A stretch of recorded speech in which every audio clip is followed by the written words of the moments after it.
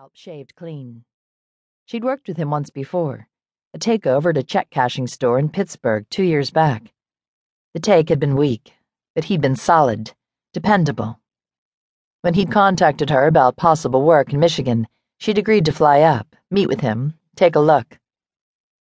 "Not sure yet," she said. Larry lowered the binoculars. "What are they carrying there?" The oldest of them, he was from Kentucky, had a faint accent that drifted in and out. Early 50s, but fit, pale blue eyes, black hair swept back and showing gray. "They go heavy," Cordell said. "Shotguns, MP5, an AK maybe. They're to scare the gangbangers away is all. Shit was crazy here the last couple years. Dodge City for real. Even an OG like Marquis has to watch his back. These youngins don't care who he is." "This Damien," she said. "He ever in there?" "No. Marquis keeps him close. He's the palace guard. Never strays too far from the king." Larry passed the binoculars back to her. "I don't know," he said.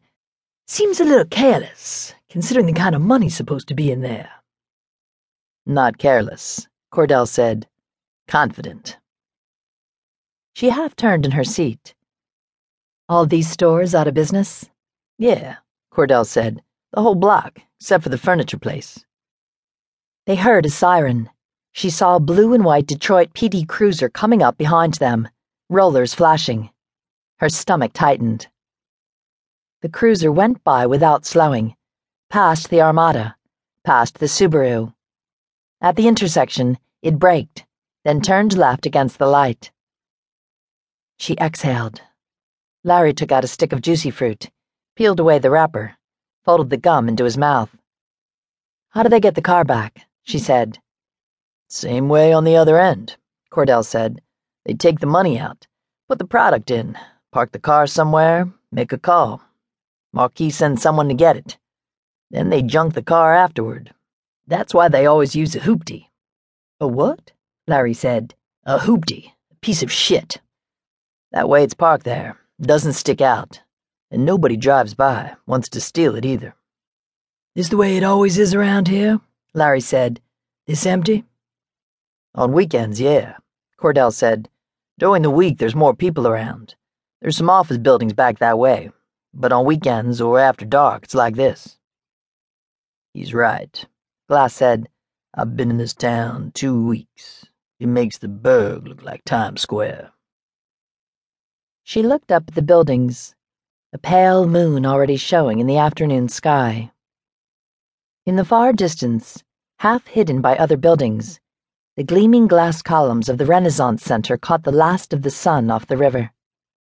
But this block was hard stone, Depression-era architecture, dates carved into cornerstones. Empty windows, dark doorways. Ghost town. Dead town.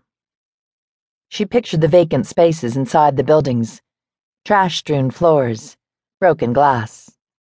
"How long should we wait?" Larry said. And as if in answer, a dark blue Camry drove past.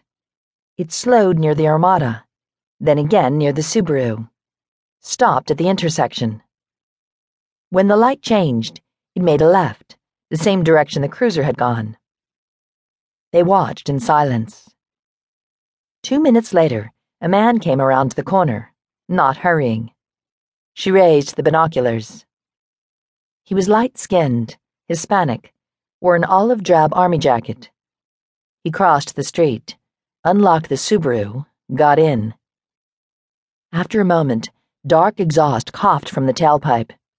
The car pulled away, made a right at the intersection.